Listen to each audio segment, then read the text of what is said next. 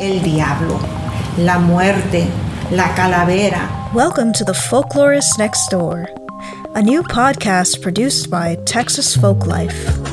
In this 9-episode series, we explore traditions from the Lone Star State. Here in the Valley, Panhandle, the Texas Hill Country. We'll learn about foodways. We have special sauerkraut rocks that we have kept and boiled to make sure they're clean. While the salmon croquettes are getting browned. Everybody wanted her to make tortillas. Music. You don't hear a lot of harp players playing cumbias.